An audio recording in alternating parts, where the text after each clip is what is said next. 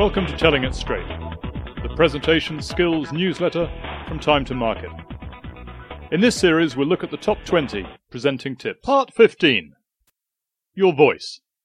Once you know how to engage your audience, your voice is suddenly very important.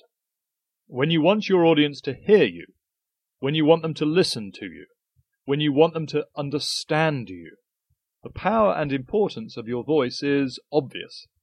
It's your main asset, and it has to be used well. Take some time when you rehearse to practice tone and pitch changes. Push up the volume at times, and at other times lower your volume. A modular changing voice pattern will prove more attractive to your audience than a monotonous flow.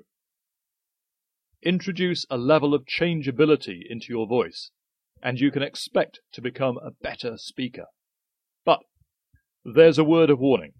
Don't push your voice. If you become hoarse or there's a tightening in the throat, it's likely that you are going beyond your natural range. Tread carefully. Making some adjustments will take time. Aim for small changes at first in your speaking voice.